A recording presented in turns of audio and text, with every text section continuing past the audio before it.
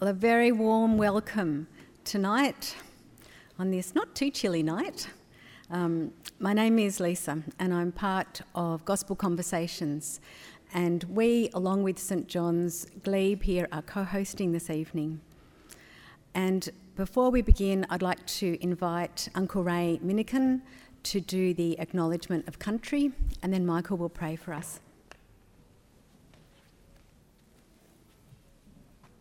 And just some house rules.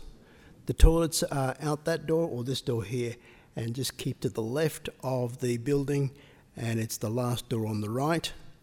And also there's another toilet inside the building, and you can go in through there and turn to the right. You'll find the toilets there.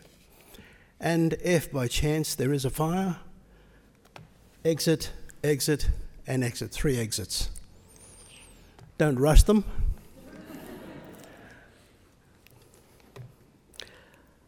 Come, let's acknowledge. We here at St John's acknowledge Aboriginal and Torres Strait Islander peoples, and in particular the Gadigal people of the Eora Nation. They are the first and traditional custodians of the land on which this church and its buildings now stand. And we acknowledge our gratitude that we share this land today, our sorrow for the cost of that sharing, and our hope that we can move towards a place of justice and partnership together. Thank you.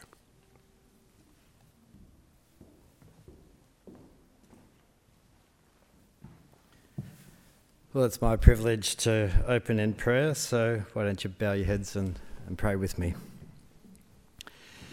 Heavenly Father, God of love, you are the creator and sustainer of all things and all people in every tribe and culture and nation. May your Spirit be with us this evening. Grant wisdom to those who are speaking and ears to hear for those of us who are listening. May we bring glory to Jesus, who shows us who you are and reconciles us with you. Please let there be a spirit of reconciliation that flows from this church tonight and to our nation. Guide us to respond with compassion and courage to what we hear, and that this year we ourselves might become glimpses of the healing, forgiveness, love and justice, that our lives might be a foretaste of the new creation which you promise. In Jesus' name we pray. Amen.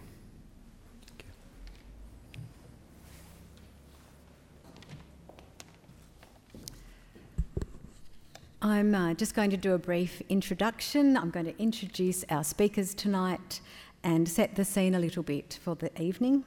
It is timely, isn't it, in this year to have an evening to further our understanding of Aboriginal and Torres Strait Islander culture, especially in light of the referendum that is coming up. Tonight is not on The Voice per se.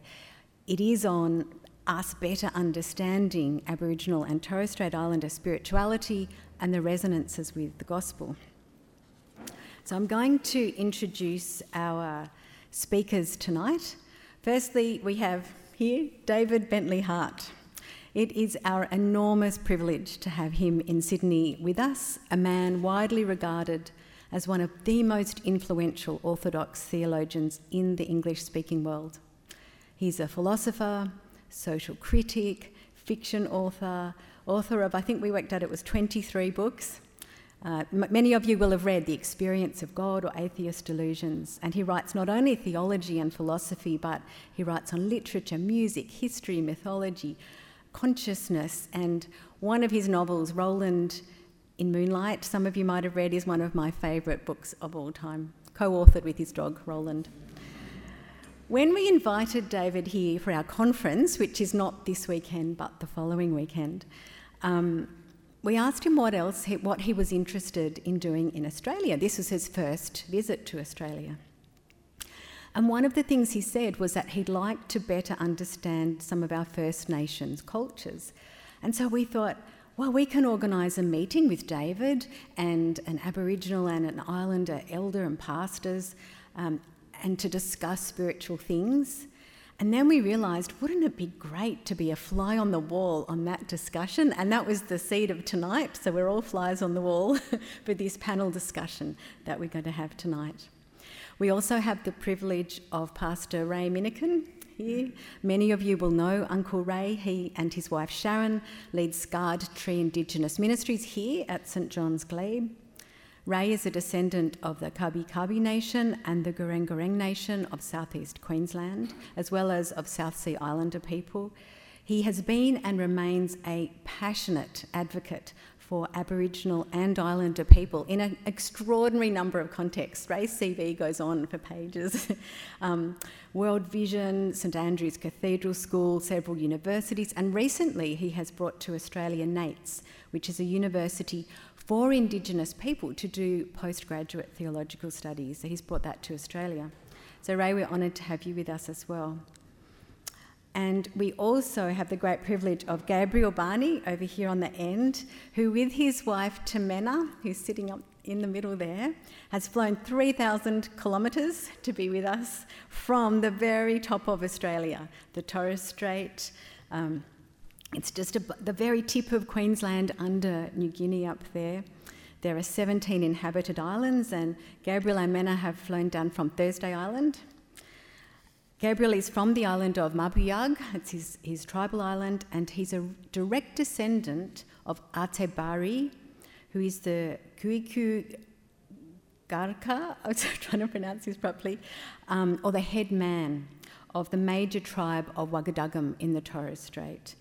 If you ask Gabriel to describe his cultural identity, he'll say his tribal totem is the crocodile, his tribal wind is the northeast wind, and his tribal constellation is the shark. Gabriel is also a passionate, tireless advocate for his people. He's a consultant, a cultural mentor, advisor to many organisations, and he's Deputy Mayor in Torres Shire, he's church elder and pastor in Wongai Family Ministry. Gabriel and Mena have been close friends of Michael and I for many years, and here in Sydney we don't get to hear the Torres Strait Islander perspective very much. And so I think it's just an enormous honour to have Gabriel here to hear firsthand, because it is a distinct culture from Aboriginal culture, although there are many relational connections between the two. Tony Golsby Smith here is our facilitator. He founded Gospel Conversations, who have organised tonight, and brought David to Australia. And he has diverse interests. His initial studies were in English literature. He did his PhD. My summary version is it's on Aristotelian rhetoric applied to the business world.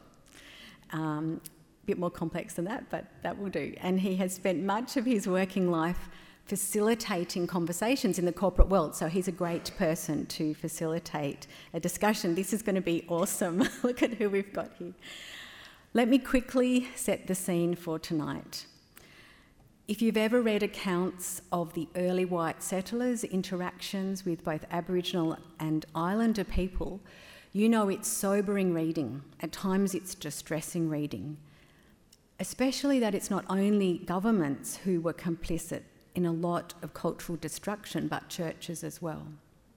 One of the best metaphors I've heard is that the churches of the colony and the missionaries were offering good food, the message of Jesus, God became man, but it was wrapped in layers of cling wrap, layers of cultural baggage of white European post-Enlightenment culture.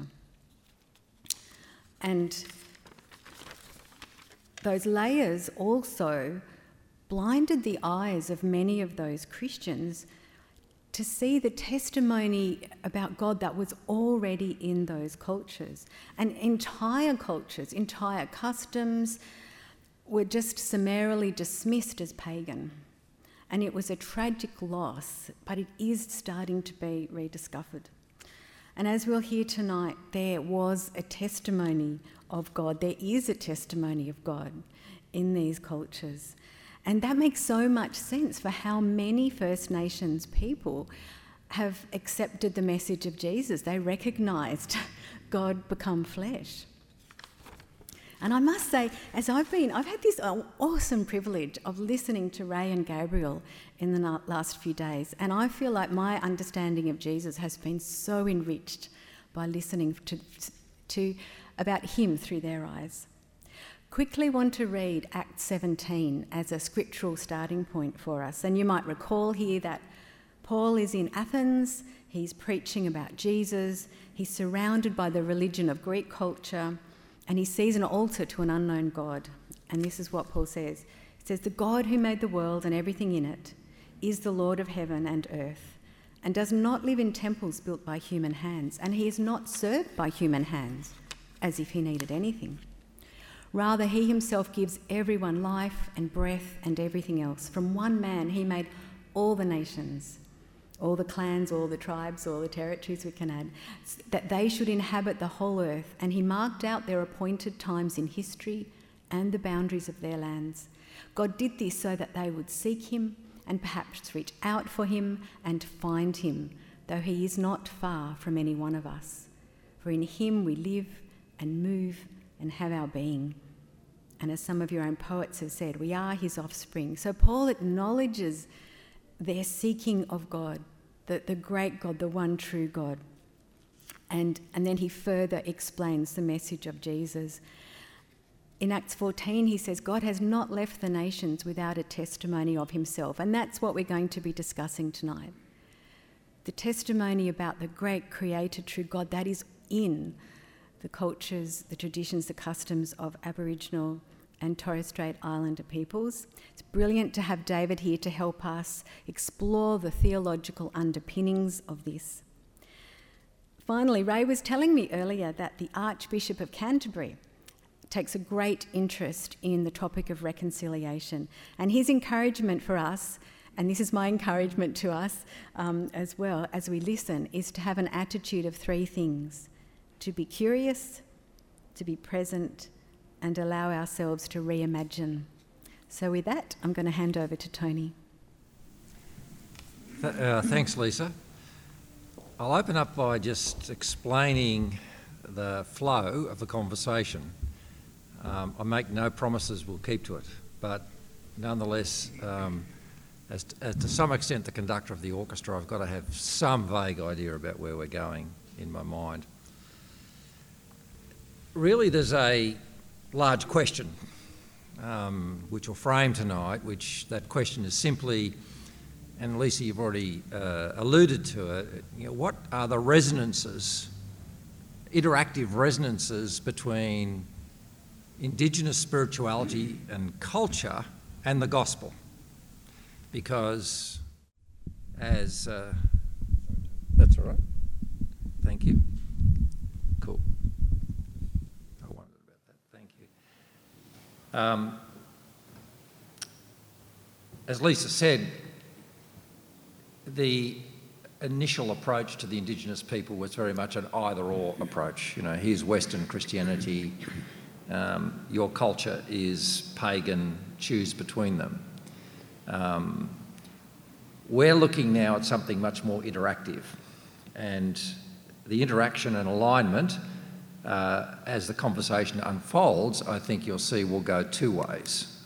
In other words, it isn't just a matter of seeing in the Indigenous culture glimmers of glory and light and truth. Actually, it's a matter of how if we had listened to that, we might have got closer to the truth. The gospel we were shoving down their throats was not exactly rich. So that's the general direction.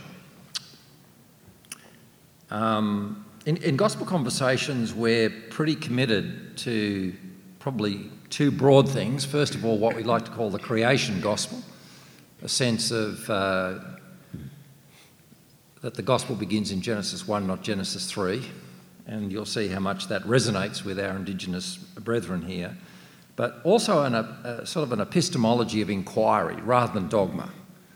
We have to open our minds to get them stretched, and actually that's what Christianity should be about. Unfortunately, it's more often than not more defensive as if, here's a set of dogmas, let's protect them. So this is much more about inquiry. And so there's going to be an alignment going on. We're going to actually dive down and listen to both Ray and Gabriel talk about some of the cultural practices that they feel sacred,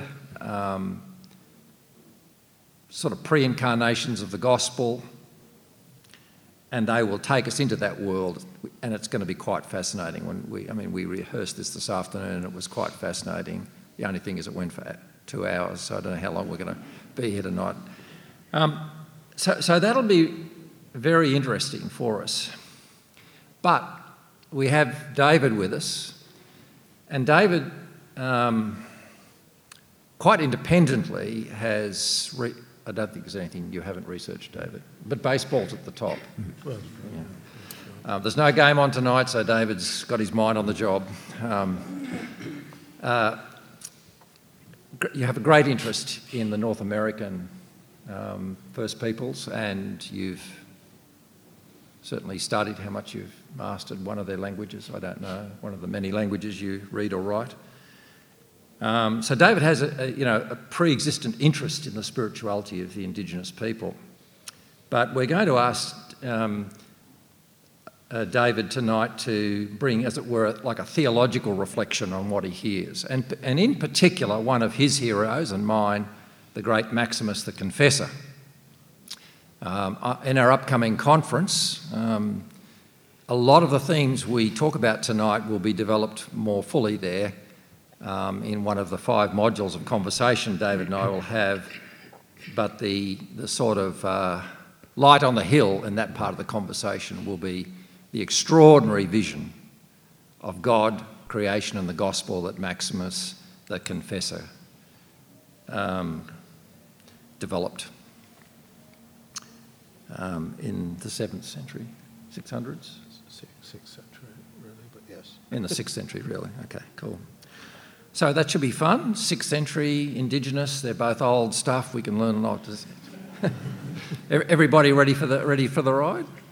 Yeah, cool. Okay. Well, let's begin. And I want to begin with you, Gabriel, because as Lisa said, you're from the Torres Strait. And I think, who here's been there? So not many of us. Can you just take us to the Torres Strait. Tell us a little bit about where it is, about your culture, your story and history, and what's unique about it. Yes, thank you for that, Tony. First of all, I'd like to acknowledging everyone here. I'd like to acknowledging the custodians of the land. Before I continue, Torres Straits, over 100 islands scattered between the tip of Cape York, the tip of Australia, and Papua New Guinea. So we actually have the border in the country, the international border, that lies between the northern islands and the mainland Papua New Guinea.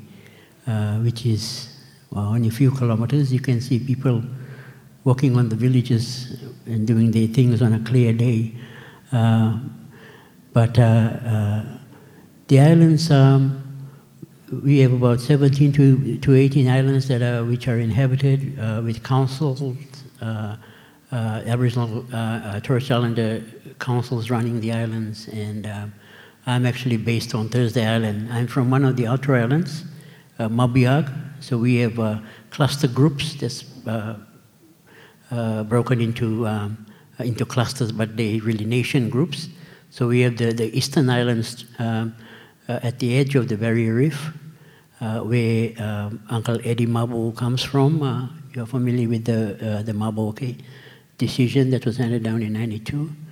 He's from the Eastern Island group. Then we have the top Western group, and then we have the Central Islands and the Western Island group towards the tip of the tip of Cape York, really. I said the tip of Australia, but Australia actually ends on our last northern island where the border is. That's where Australia ends. So we're part of Queensland. And Thursday Island, where I am based now, is the main administration centre. That was the main colonial outpost that was moved from Somerset in 1877 and established there. So it's like a mini Canberra up there, Thursday Island, because over 50 Commonwealth government agencies and state government agencies are all based there, and they all service the outer islands and the region, and we have a few political structures, which is other local councils, and we have the Torres Strait Regional Authority, which is similar to ATSIC, regional body, but ATSIC, Aboriginal Torres Strait Islander Commission was closed down by the government, but TSRA, we still have access to Canberra and Commonwealth presence where we are. Yeah, now, one thing, Gabriel, you could help us with is that in what ways is the Torres Strait Islanders community spiritually, culturally, a bit unique and not the same as mainland Indigenous, or are you just the same? Yeah, we have a lot of similarities, but I think it was the embracing of Christianity. I think that sort of is a bit different to some of the experiences that happened on the mainland here. But we have an annual celebration of what we call the Coming of the Light, which goes back to 1871 when the missionaries arrived up in the Torres Strait Islands on one of the eastern islands, Darnley Island, on the 1st of July. So the region up there were many experiences in different ones in each island community, but generally the Torres Strait Islanders, they embraced Christianity. And one of the reasons was because of some of the similarities in the Bible that was similar to some of our cultural practices as well. Interesting. And yeah, so let's just move to you, Ray. We've used the phrase a lot in preparation for this conversation of, you right? I seem to be a problem, Daniel. It's very relaxed. It's good. I'm relaxed? It's not. Oh, cool. Good to know. Indigenous spirituality, and I want to explore that, but Ray, first of all, and this is probably a little bit sobering, it was sobering to me to hear it tonight. You talked about two curses that you felt were on your peoples. Can you explain that to everybody? Yeah, sure. First of all, I just want to acknowledge that Jesus didn't get off the boat in 1788. He was already here. You just didn't recognise him. And you still don't. Got a long way to go.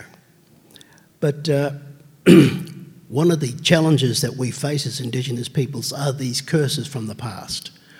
One happened in 1901 as there was a big discussion about the forming of the new federal constitution. And there was a politician from South Australia. He was an American, and he was also a politician. His name was King O'Malley. There's a pub in Canberra named after him. But he was the one who said this about my people back at that time. He says that there is no scientific evidence that the Aborigine is a human being at all. Then they created the Constitution. What a curse. What a lie. But then we have the religious sector too, with Samuel Marsden out here at Parramatta, who said this about my people back in the 1830s. He says that the Aborigines are the most degraded of the human race. The time has not yet arrived for them to receive the great blessings of civilization and the knowledge of Christianity. Now he's the guy who went over there and made treaties and helped the Maoris make treaties with the crown. But for us, a curse, non-recognisable. And we've been trying to overcome or reverse that curse. And we still are trying to do that. And the referendum is coming up, and perhaps that might help us to reverse the curses that are upon us. They're only just two, but there's so many others. But just remember, in this context, when we're talking about Aboriginal people and spirituality, those curses hang over us continuously.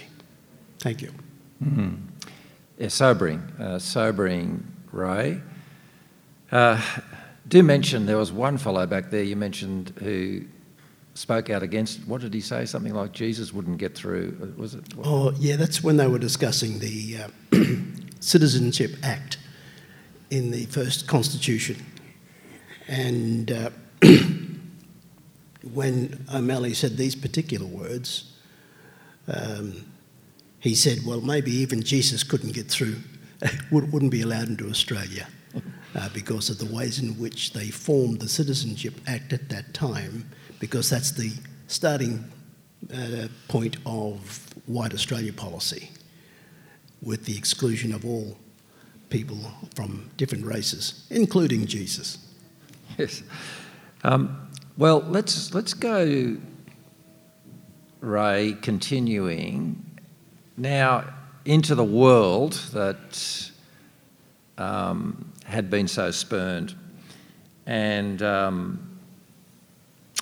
one of the themes that certainly in gospel conversations we pursue a lot is that all of us white Anglo-Saxon or in Western civilization are really burdened with a view of creation.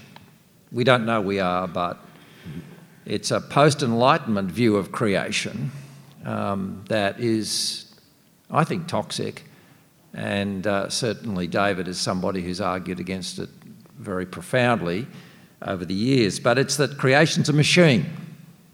It's a scientific machine. It will yield to a nuts and bolts analysis, and that's the nature of it.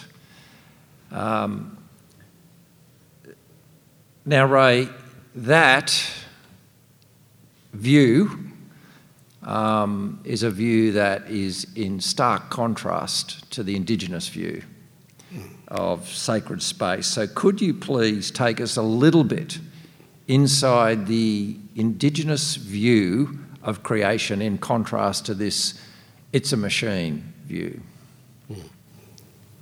A good starting point is to understand that for Indigenous theologians, our starting point is in Genesis 1, not in Genesis 3, because everything that God created is good, including us. And that's our starting point. And if you look at that particular passage there, Bereshit Elohim, in the beginning, or as I'd like to think of it, is among the beginnings, inside the beginnings, God created.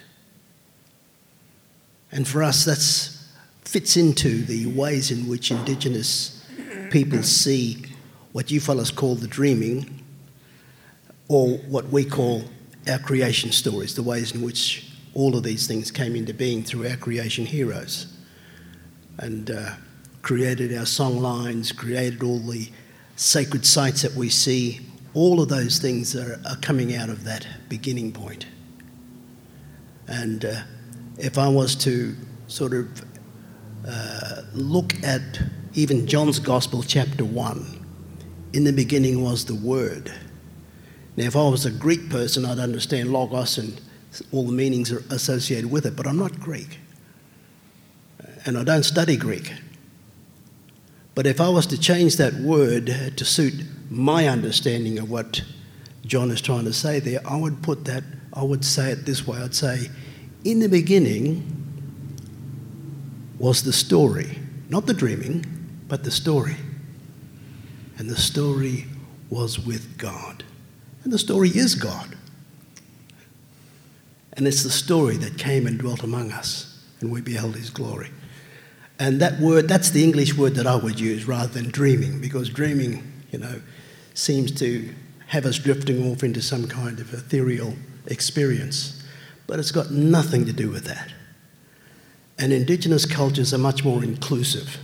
And that's why I prefer the word story than dreaming. That's me. So that we could understand that we all are a part of this amazing story that God created. In the beginning, God created this story, and we're a part of it. Whether it's this microphone, or whether it's me, or any other object or person on the planet, and all the things that are happening right now around the whole world are a part of that story. So it's very universal, rather than contained within us. And religion tries to put us into those categories. And an old Aboriginal elder told me once, he said, Ray, religion is for those who believe in hell. Spirituality is for those who have been there. I better stop there, otherwise I get rejected. You've given us a lot to think about. So let me just feed it back. In contrast to this overly scientific view of creation as machine, you're saying that the Indigenous cultures, I'm hearing, would more say creation's a story we're inhabiting and a sacred space. Is that fair, Ray? Yes, yeah. Everything is there, part of who we are, and we're a part of it. And I'll let Gabriel go on about totems and how they reflect us. But just to mention that Jesus also had totems. He was an Indigenous man, and so he came from the tribe of Judah. He was a tribal man. He lived under oppression as well. He was a colonised Jew. So we'll get to that in a moment, Ray. There's one other point, though, that I think you mentioned to me in the worldview, the spiritual worldview of the Indigenous people, which I think is very telling. Certainly you said, as far as our mindset, the gospel, the story begins in Genesis 1, inhabiting Genesis 1, not Genesis 3. But the other thing you mentioned, which I'd like you to say something about, is that we Western Protestant tend to individualise the gospel, whereas the Indigenous mindset sees the gospel as a relation with the cosmos, the whole cosmos. Can you talk about that? Yeah, I think that's the greatest crime of Western theology or Western Christianity, is that it has reduced the whole notion of, for God so loved the world, for God so loved me as an individual. And that bringing the whole of the cosmos into me only has, I think, been the most challenging, difficult concept for all Indigenous people to grasp. Because we believe that God created it all, he loves it all, he continues to love it, and because we are his children, we're supposed to love it too. But we seem to hate it, hate God's creation. Or, as I think Brother here was saying, it's more mechanical. We look at it through scientific eyes and not through the eyes of the spirit. And so, yeah, we've Western theology and Western Christianity has reduced the message of the gospel down to me. Jesus just loves me. And I think that's a crime against the gospel, and it's a crime against God's story to all of humankind. So, Gabriel, if I asked you that question on the spirituality that's innate in your culture and your heritage, what would you say about that? As I'm listening to the discussion, and I'm thinking about the scriptures, especially Genesis, about the environment, and also reflecting on the scripture from Colossians, chapter 1, where it speaks about Jesus and his preeminence. He is before all things. All things were created by him and for him, through him. And in him all things hold together.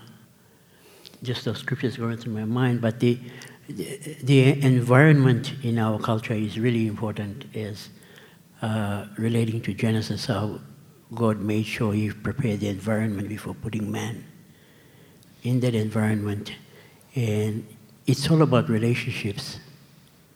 Our relationship with God, but our relationship with things that we have around us, and how we relate to those things, and how we relate to God.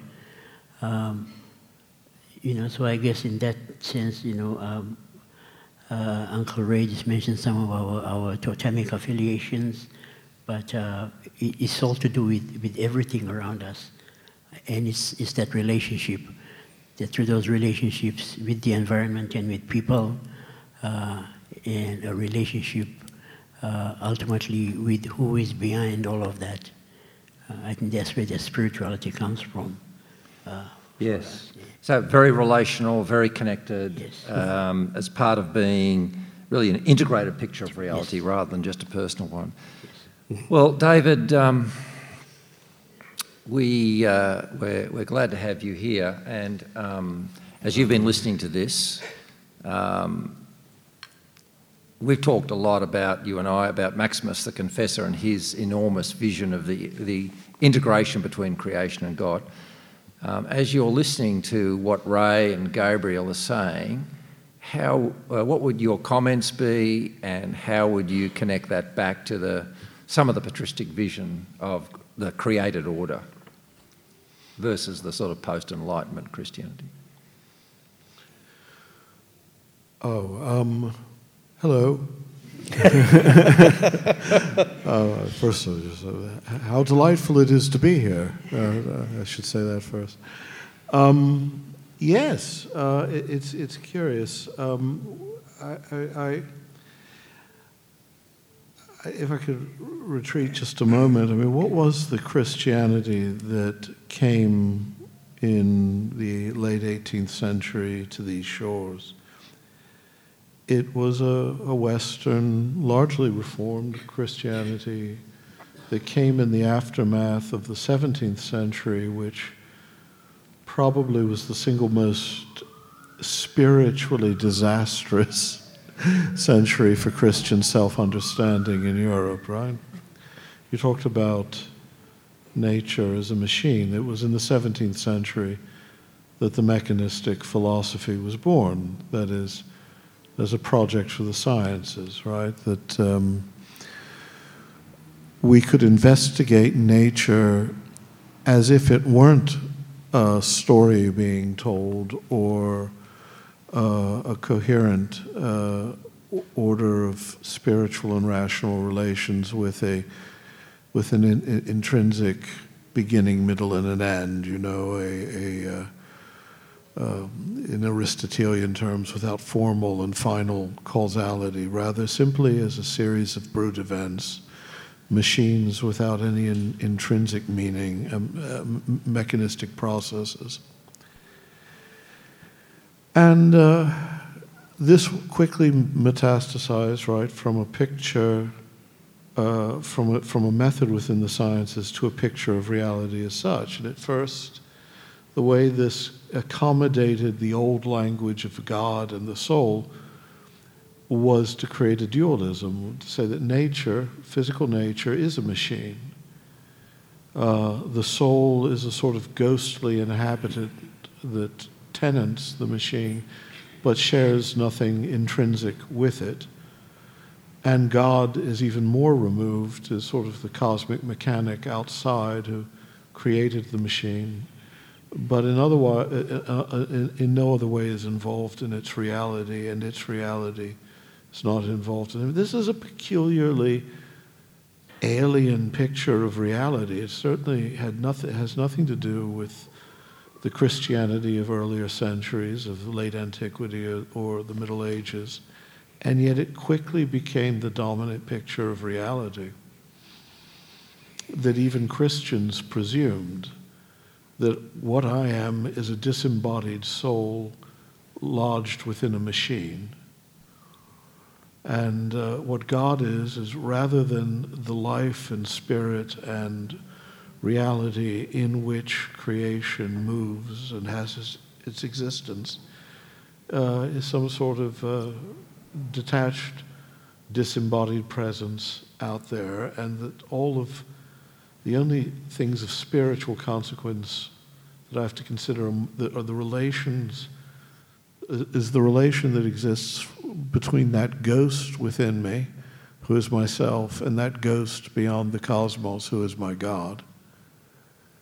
And creation itself becomes merely the empty occasion of that relationship. This is a deeply perverted view of reality. And by the late 18th century, it was what we called Christianity. That's not, when you talk about Maximus, it was a radically different vision. He's very much, in some ways, the consummation of the patristic period, that is the late antique period in Christian thought, which gave us basically the entire body of Christian doctrine and biblical exegesis and spirituality in its first great golden age. And for Maximus, yes, the story begins in Genesis 1 because God creates not a machine that he's then going to populate with ghosts, but rather expresses himself in infinite variety and beauty and calls forth into being a cosmos that as a whole is destined to be glorified in him. And in the midst of this, creates living souls by breathing his own spirit into them, his own neshama in Hebrew, or pnoe in the Greek of the Septuagint. And all of it is destined for union with him. That's the story that he thinks is the center of the Christian tale, not the belated rescue of a few miscreant children who've wickedly broken the rules and as a result must suffer eternal perdition unless, in a sort of supererogatory way, God patches together plan B, but rather that from the beginning all things were intended for union with him and were created therefore in the incarnation, that the incarnation is the purpose of creation, the union of creation with God in Christ is the ground of creation. And it's funny, you talked about the story.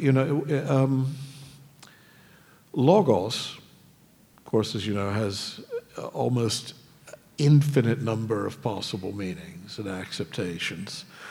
It doesn't just mean word, and certainly not by late antiquity, in which it had come to mean any number of things. It could mean mind, it could mean the rational structure of a thing, it could mean its substance, its nature. But it also, and for Maximus, clearly means the full expression of, or the true account that God gives of himself. That in the eternal Son, the hidden depths of the Father are made infinitely radiantly manifest, and within the Logos, according to Maximus, are all the logi, all the little words that are creation, that each of us and everything is a Logos within the Logos, a story within the one story, which is the true story of God and the true story of creation. Mm-hmm. So everything we've been talking about would have been perfectly intelligible to Maximus as entirely, not only consonant with, but a necessary foundation for an understanding of the gospel. So how did we reach the point where it seemed something alien, strange, or, if nothing else, a kind of quaint pagan patois that has nothing to do with the real matter of Christianity, which is, do I get to go to heaven? So, David, with your... Wait, I haven't finished ranting yet. No, go on. No, feel free to... I'm still struggling against jet lag, so forgive the flippancy. So, yeah. No, well, David, just to summarise it up as you have in your, general command of euphemism and careful language, essentially it would have been better the other way around if the early church people who came here had actually done a lot more listening and accommodating to the Indigenous story. They might have got a lot closer to the gospel. They might have been hearing something that sounded a lot more like the cosmic vision of the early church. Yeah. And so, thank you. I'm sure a lot of you would like to hear all that again, but you can, because we're recording all of this. Or else you could read Maximus, but probably I'd listen to David first, because Maximus, he's a bit dense, isn't he? He was very clever. How could you say that? But notoriously difficult to read, yeah. Well, famously, his great works are called The Ambiguum, or The Ambiguities and Difficulties, so there you have it. That is a quite breathtaking, I think, paradigm shift as to how we should be listening to the Indigenous spirituality. What we want to do now for the next part of the talk, which will really probably be our major part, is to actually dive a little bit deeper, because if you're anything like me, you would be well inclined to a message like this, but I would not understand the specifics. The kind of, you said the logoi, that great phrase from Maximus, the shafts of light within the Indigenous culture that we can look at as, really burning bushes of pre-incarnate glory. Gabriel, we're going to start with you and ask you to just take us through into the world of totems. I mean, it's not, we know that's actually not an Indigenous word, but you can talk about that. Can you talk to us a little bit about the culture and practice of totems in your world? Yes, thank you. I think that word. Well, we use that word totem, but I think it comes from somewhere around North America as well. But it's the one we can relate to. I guess all around the world, I might say. But in our culture, we refer to our totems. Our language word is augad, or buayuroi. So it's an animal or a plant, and it's a major and a central part of our culture. These totems, because they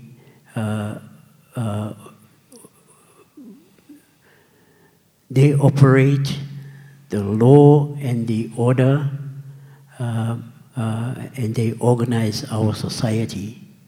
And I'll just explain that a little bit more.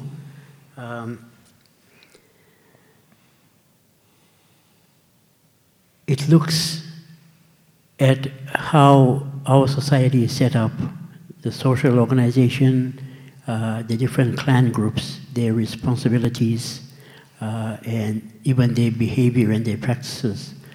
Our relationship with other clans, even things like marriages, in our clan boundaries. We listen to that scripture from Acts when Paul writes about how we all came from that one. Through one blood we came about, and then he placed us in our locations, and he set the boundaries. Well, our totems, they are all responsible to identifying our boundaries and that. When the missionaries came in the 1800s, they thought that the totems were objects of worship, their interpretation was that. So they everything like an idol or something. They thought that yes, was yeah.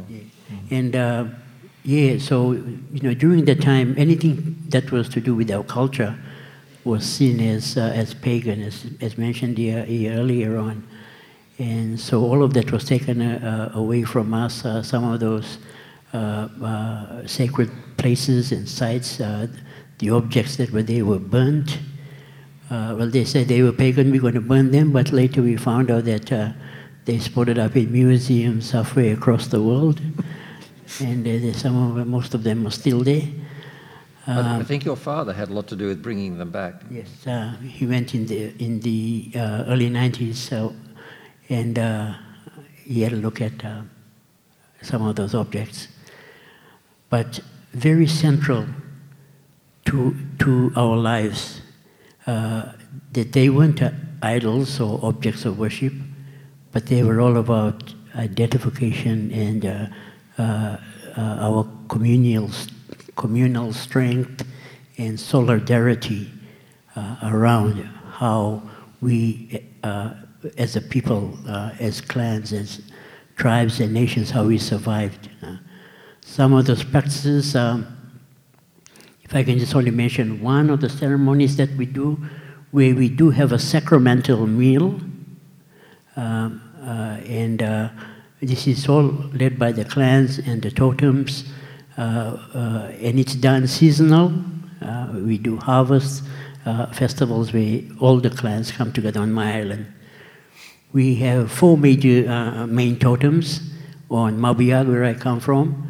The major totem is the crocodile, Kadal, and then we have the shovel-nosed shark, which we call Kaigas, and we have the dugong, which we call Dangal, and we have the snake clan, which we call Tab.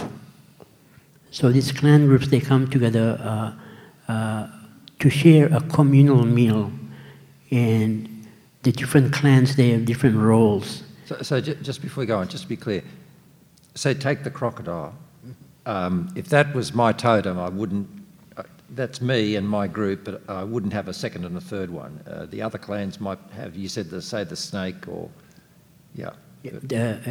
In my island, Mabiag, the crocodile is the major totem, and that's the main one. The snake, the dugong, and the shovel-nosed shark, they are separate in themselves, but they all come under the major totem because they are like minor clans, clan groups. So if we went to one of them, so the shark or what would be the characteristics of that?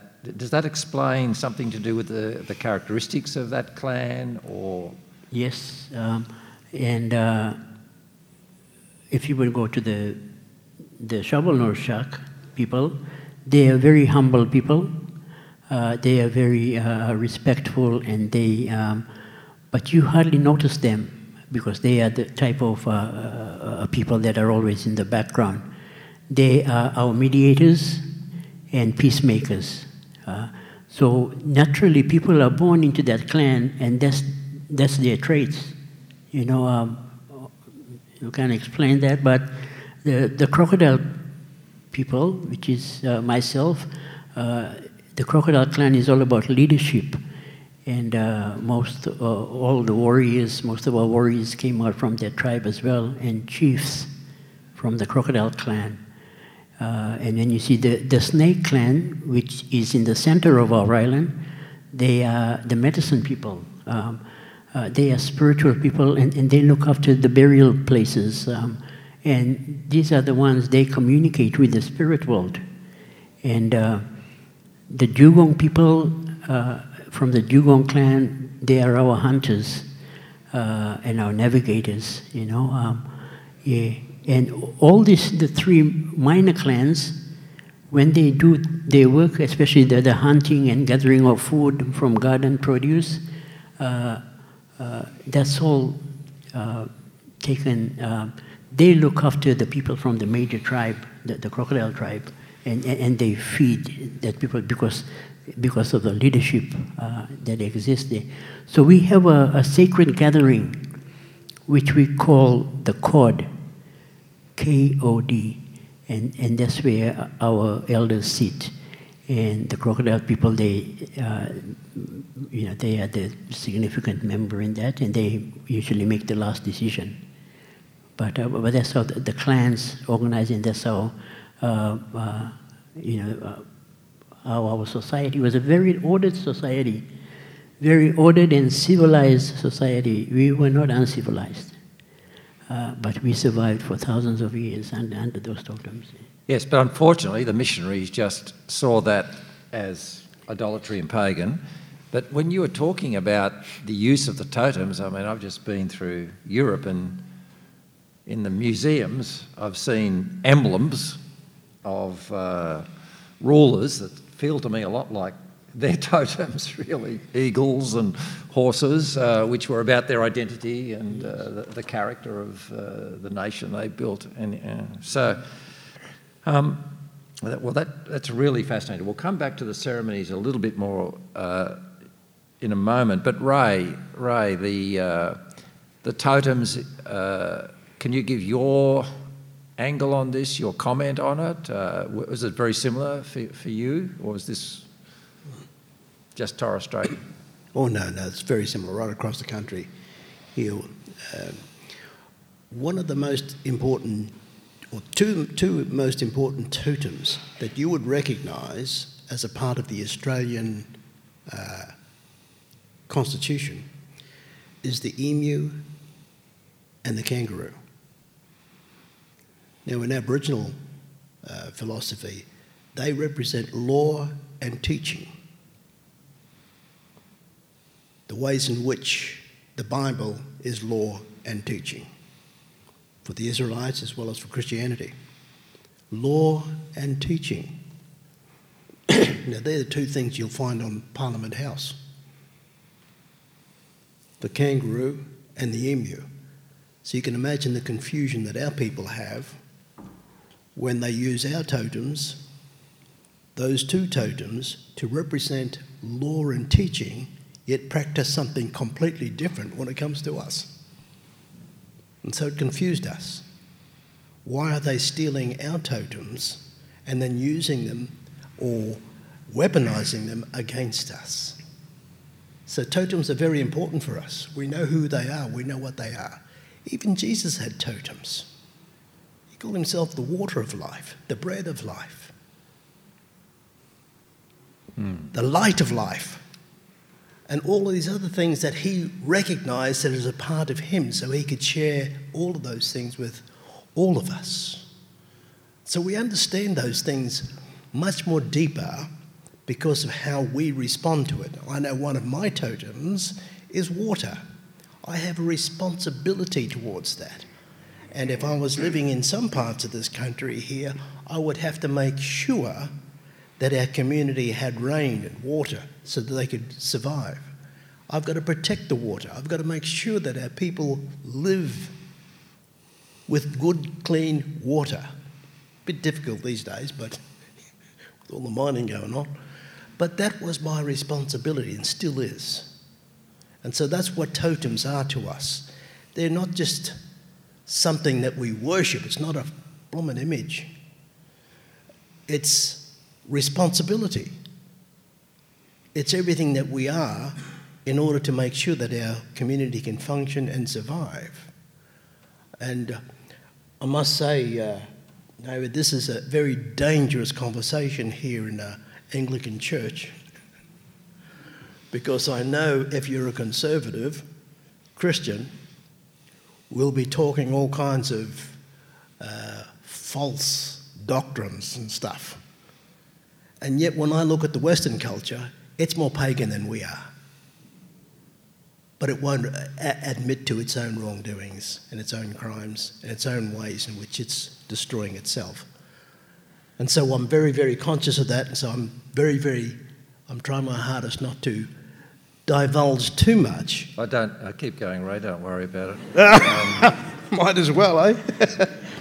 And sacred sites and songlines are really important for us because the sacred sites across the land, they hold great, incredible significance for our people. They tell so many different and very important stories, both spiritually as well as socially, about who we are and how we connect to each other. I can't do without those particular stories. It's impossible to live without them. So when I go back to my country, I know when I see, the rivers up there in the mountains, I'm home. They're calling me home. They're saying, welcome home, son. Yeah. Because I'm a part of that and they are a part of me. And when I go out into the desert, the same thing. Welcome home, son. And because it's alive. It's sounding, Ray, it's a two-way traffic. I mean, it's a way of these natural, almost metaphors, that's what I'm hearing, but totems which are naming me and giving identity, but also our responsibility to care for that aspect of the natural world. David, when we talked about this afternoon, are you awake? I'm awake, yeah. When we talked about this afternoon, you took us to North America, and the similarities with the totems in North America. Can you talk to us about that? Well, I mean, obviously the word actually originally comes from North America, totemic cultures, where the totems function in many of the same ways. They're circles of kinship, for one thing. Kinship, not necessarily only with persons in your own family, but those who have the same totem, but also kinship with the actual animal or plant or natural kind, so that, if your totem is, say, a bison or an eagle, then the eagle is actually part of your family, and you're part of the eagle's family, and you're integrated into the natural world. But also, you recognize that these natural forms are also forms in which God, or Wakantanka, or Ishimanatu, guides your soul and incorporates you into a particular order of responsibilities and ties of kinship and histories and stories that are specific to that totemic heritage. So, I mean, it's a universal, I mean, it really is a remarkably universal human experience of reality until humans manage to deracinate themselves sufficiently from nature that it becomes alien or strange or quaint to them. But, it's funny, when you listen to it, there was a time when Christian culture as a whole perfectly well understood sacred sites and lines of pilgrimage and the stories that went with them and the legends and the saints and the angels who had a specific association with a particular place and a particular history and particular stories, and the way these things wove together to create a spiritual topography that was sort of the other side of the physical topography we inhabit, the inside or the inner truth of it, so that part of living the Christian life was this constant act of trying to transform the world into the sort of spiritual map. And then what, you participate through real, also, things like pilgrimage, making the journey to Santiago de Compostela, It's not, it shouldn't seem strange to us or exotic. It should seem like the way in which spiritual beings exist in a reality that is first and foremost born of spirit, not simply of mechanistic matter. Mm-hmm. It does amaze me that it is so universal. You mentioned earlier my particular study and my rather haphazard and ultimately pathetic attempts to master one language, the Cheyenne, or Tsitsitsa is the proper name. Cheyenne is a name that was given them by the colonizers. What that name means, Tsitsitsa, is really just, sometimes it can be translated as the people, but its more essential meaning is humankind, the human beings. And they understood themselves, and do still. I mean, it's still a living culture, especially in the Great Cheyenne Reservation. It straddles the border of Montana and Wyoming. As human beings, precisely, they have a certain privileged access to that name precisely because they still live with this sense of humanity as part of a spiritual continuum with all of creation. Anyway, I mean, I'm beginning to ramble a bit, but it's very relevant. It does, I don't want to go there too far, but it does remind me of Hopkins and Inkscape, who saw with a very Western mind, the inner form of rocks. He thought there was an inscape, which was really an inner spirit that was shaping all the nature that he looked at. Anyway, won't go there now. Which you just did. I mean, we won't go there, you know. I mean, we just went there and came back. We did, but we've got to, live backwards somewhere. Right. Anyway, David, you did tell us a sad story. I'd like you to tell it again. When some people invited you to speak at a missionary conference, some Nepalese missionaries, and they had no, they didn't ask me to speak, but it was some years ago. A fellow who was in, I guess, Presbyterian missions. But you must understand, he was an American, so he came from the land where Christianity died.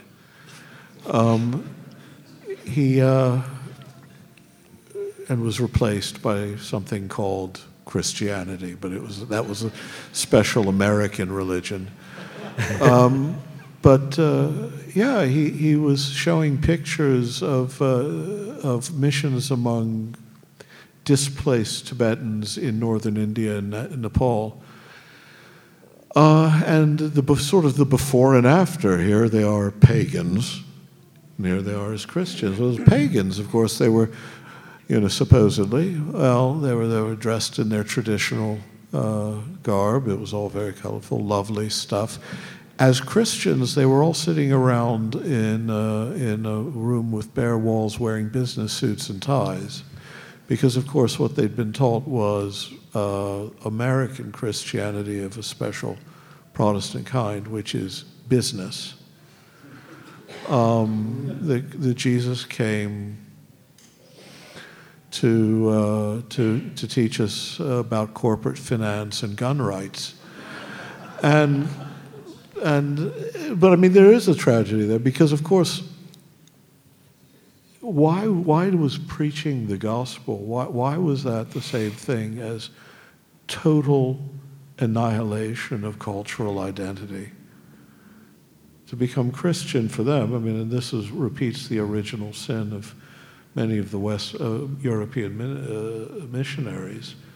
Not the best of them. I want to point out that there's also an honorable history of missions, say, Jesuit missions that went just the opposite way, that led to the great conflicts, like the Chinese rights controversies between the Jesuits and the Franciscans. The Jesuits, not all of mission history was just that, but unfortunately, too much of it was. Why would the enunciation of Christ, the one in whom all things hold together, and who is in some sense, therefore, one think, reflected in all cultures and all things and all peoples, why had it become in the minds of these missionaries the mission was to annihilate Tibetanness?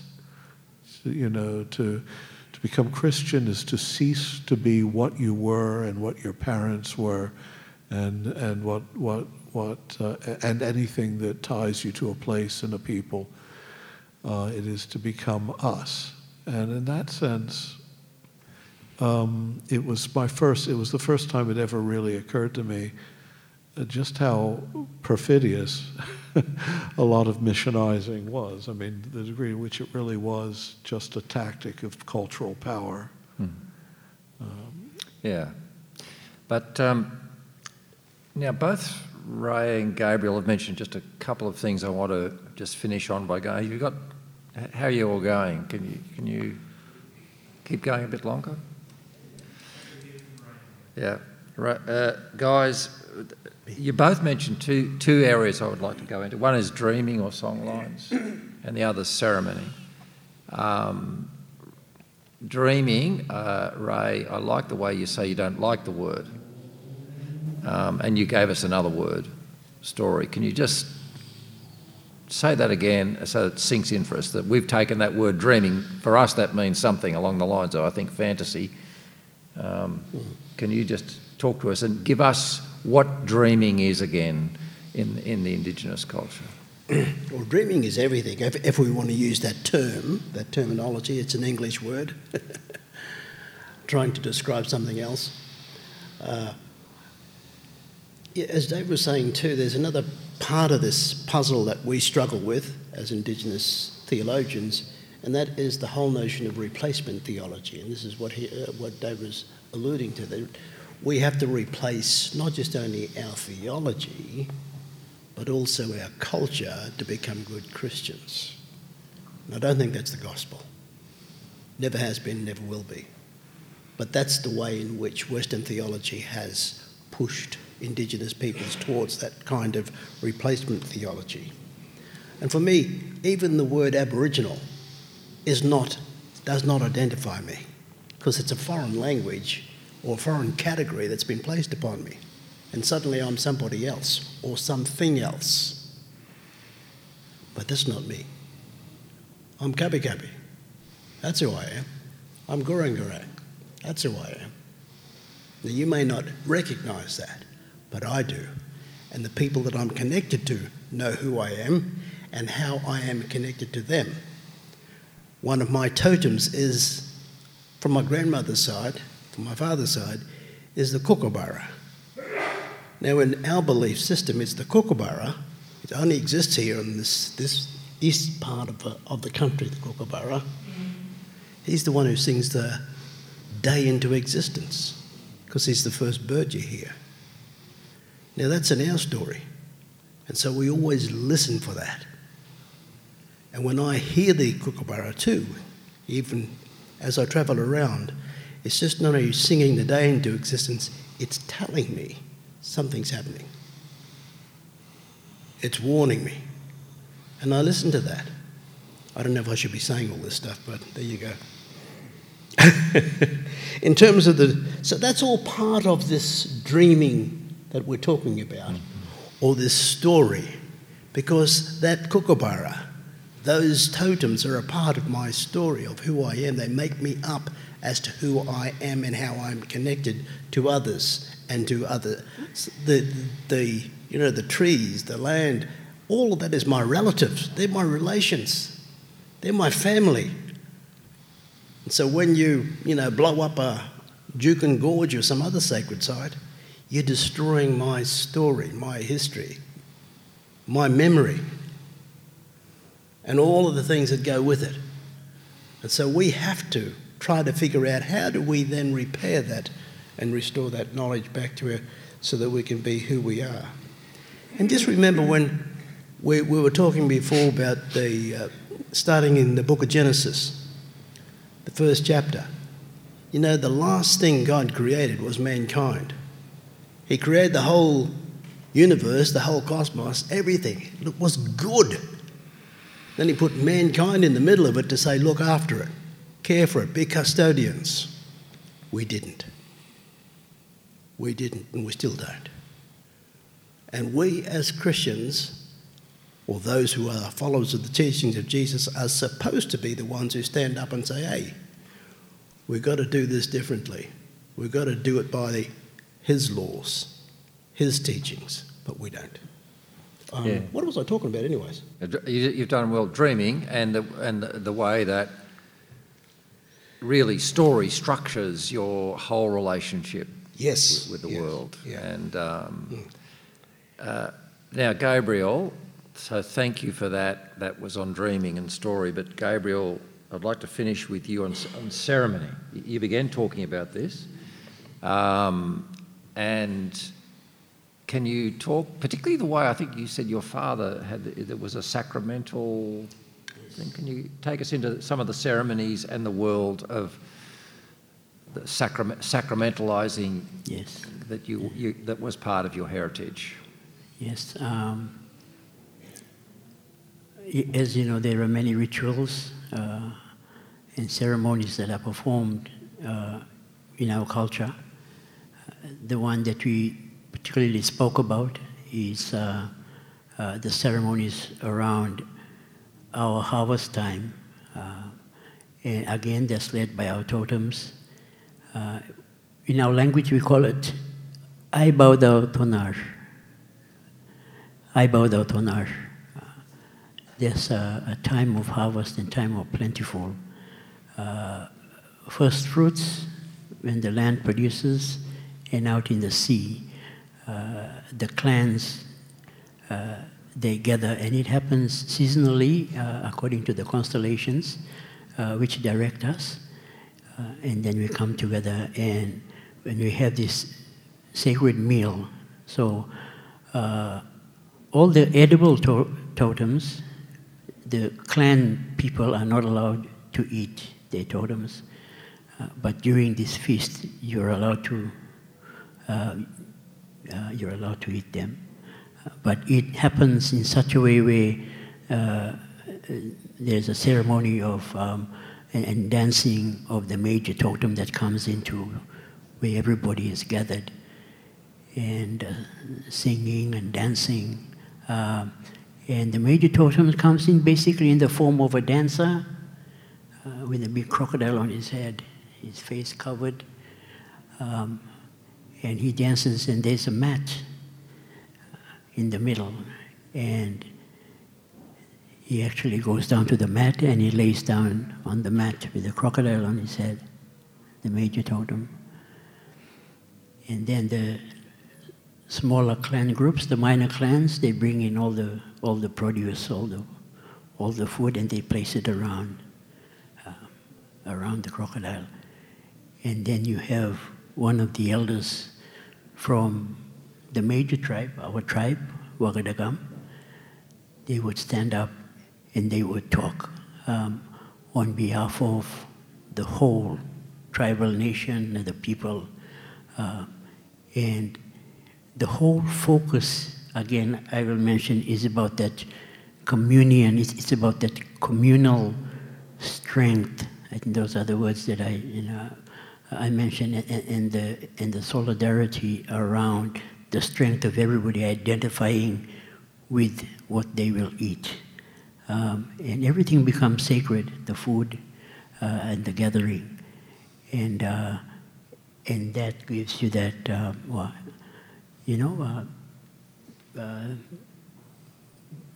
the strength and all that spiritual, I don't know, I'm searching for words here, but that uplifting, and then people start to sing and celebrate that community of coming together. Well, when I heard you talk about that, the phrase that came to my mind was actually, I think, a phrase in a book about Maximus by von Balthasar, on the cosmic liturgy, where Maximus had this sense of the entire cosmos united in celebration. David, could you just finish with us a little bit about Maximus and his vision of cosmic liturgy? Just give us some of your thoughts. As much as it's very much the same as what Ray was saying, that his understanding of the gospel was that creation as a whole was is theophany. It's the manifestation of God in again, infinite varieties of beauty. and that humanity's unique role within this, and being this, you called it the role of the mythorios, the borderland between the spiritual and the physical, was as a kind of priesthood in which humanity was to offer up the praise of, to be the voice of creation, to offer up the praise of all things to God in articulate and rational worship, to use that. And that in failing that high vocation, all things were enslaved to death and violence. And for Maximus, this leads to certain great estrangements, the estrangement of heaven from earth, of paradise from nature, of humanity from creation, of man from woman, of humankind from God. These are the great divisions, all of which are healed in Christ, who restores the unity of all these things by retelling the original story, so to speak, as the incarnate one, reordering all things to their proper ends again, so that ultimately, and it's an image that's very popular in the Eastern Orthodox theological world, that the ultimate destiny of creation is to become like the burning bush, filled with the glory of God and yet unconsumed.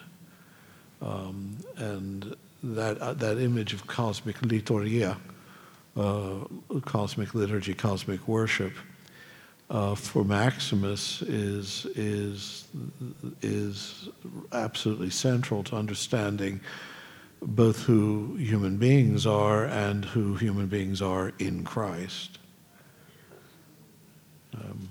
Yeah, it's such a powerful vision, but one that takes a lot of absorbing. But I think the resonances between this wonderful patristic father from the 600, late 500s. When did he live exactly? What, you want me to pull out Wikipedia here? Yeah. I actually almost did this because I realized I'd completely forgotten what Maximus's dates exactly were. So now I have to look it up. It's very embarrassing, but it's a great opportunity for comedy, if I could make a joke. But there was a time I could have given you his exact dates. We're all getting older, David. I know. 580 to 662. So that. Yeah, and for those who don't know what a saint the man was, explain why he was called the Confessor. Oh, well, yeah, the great controversies that divided Christendom after the councils of Nicaea and Constantinople were the councils about Christology, about how to understand the relationship of humanity and divinity in Christ. Not to be too specific, Maximus, along with Pope Martin, Maximus actually had to shelter in the West for over 20 years, refused to give up on the notion that Christ possessed a fully human will as well as a divine will, and it's very technical. Nonetheless, he in refusing to. He and the Pope were both arrested by the emperor, and who at that time was resident in Byzantium, or now Istanbul. And as a result of his continued refusal to yield on this point of the absolute full and true humanity of Christ, he had his right hand hacked off and his tongue torn out. In the gentle Christian way of correction that was the business. But I mean, he's a confessor. I mean, he died of his injuries not long after in exile, and that's why he's known as the Confessor, because he would not alter his profession of faith in the fullness of the completeness of the incarnation of God as human being. So. Well, I'm glad they don't settle doctrinal disputes quite like that today. Actually, give us time. In America, Get back to at least it clarified things. I mean, you really had to be committed. And it only took a generation afterwards before he was named a saint. Yeah, the emperor ultimately lost because imperial policy didn't survive. But yes, he was also a very saintly man in every other sense too. So, yeah, a great man. Well, I think you'll agree that's been a fascinating journey. I hope you found it so. Really, we've had two lines of story from our Indigenous brethren, and then right back in the 6th century, 7th century, with one of the great figures of the Christian church, Maximus the Confessor. We could go on to another section, which we won't, but it's worthwhile just at least foreshadowing these are very live conversations. I think they're live for us with our, white Reformed theology to keep on exploring a bigger picture of God and creation. But I think for our Indigenous brethren as well, there's finding ways in which to more fully ground the churches you're building or the fellowships you're building on the old story is a very, very live issue for you at the moment. Amen. You mind if I close with the Lord's Prayer? From my perspective, from an I think you should do that. And Lisa, you're going to make your announcement after that, or would you run? Yeah, you close with the Lord's Prayer, then Lisa will just say a final word. I'll do it in English, but I'm not going to say it in my language, but we have a problem with the Lord's Prayer. And the problem is in this passage which says, "Thy kingdom come, thy will be done."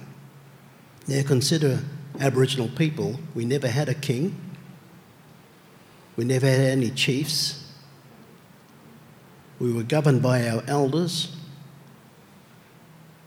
and some of them came and they put, rings around us to make us into kings so they could recognise some kind of leadership amongst us.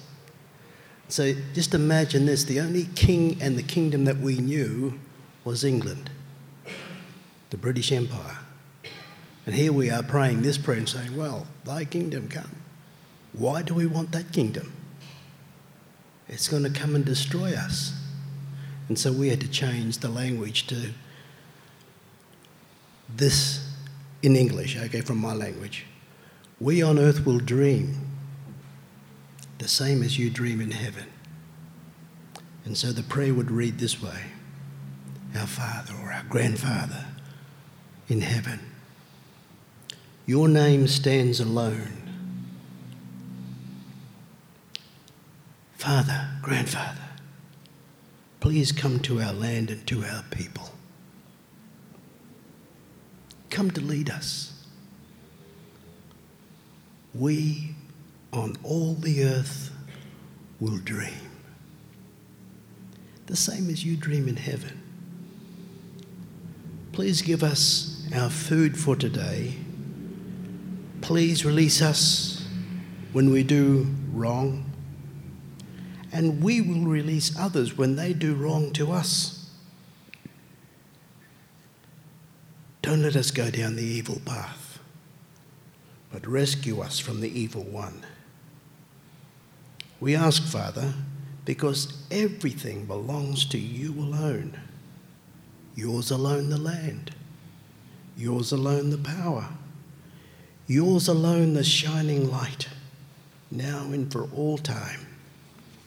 And we all said, Amen. Amen.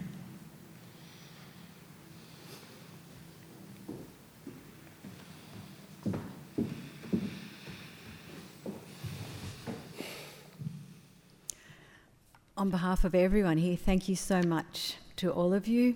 That has been an extraordinary, eye-opening journey. I certainly have new eyes to see our First Nation cultures, Aboriginal and Islander, and new eyes to see the scriptures, new eyes to see God. It is a bigger vision of who God is.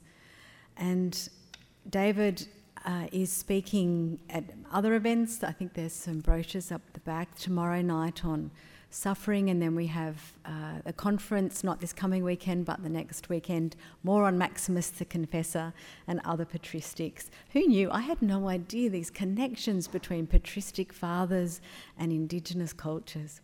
So thank you very much for coming this evening. We don't have time for questions. It would be a very long night, I think.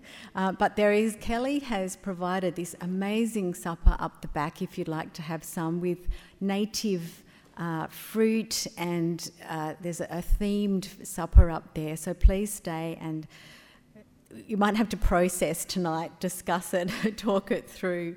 What have been your takeaways? Thank you so much for coming. Thank you so much to our panel. That has been extraordinary.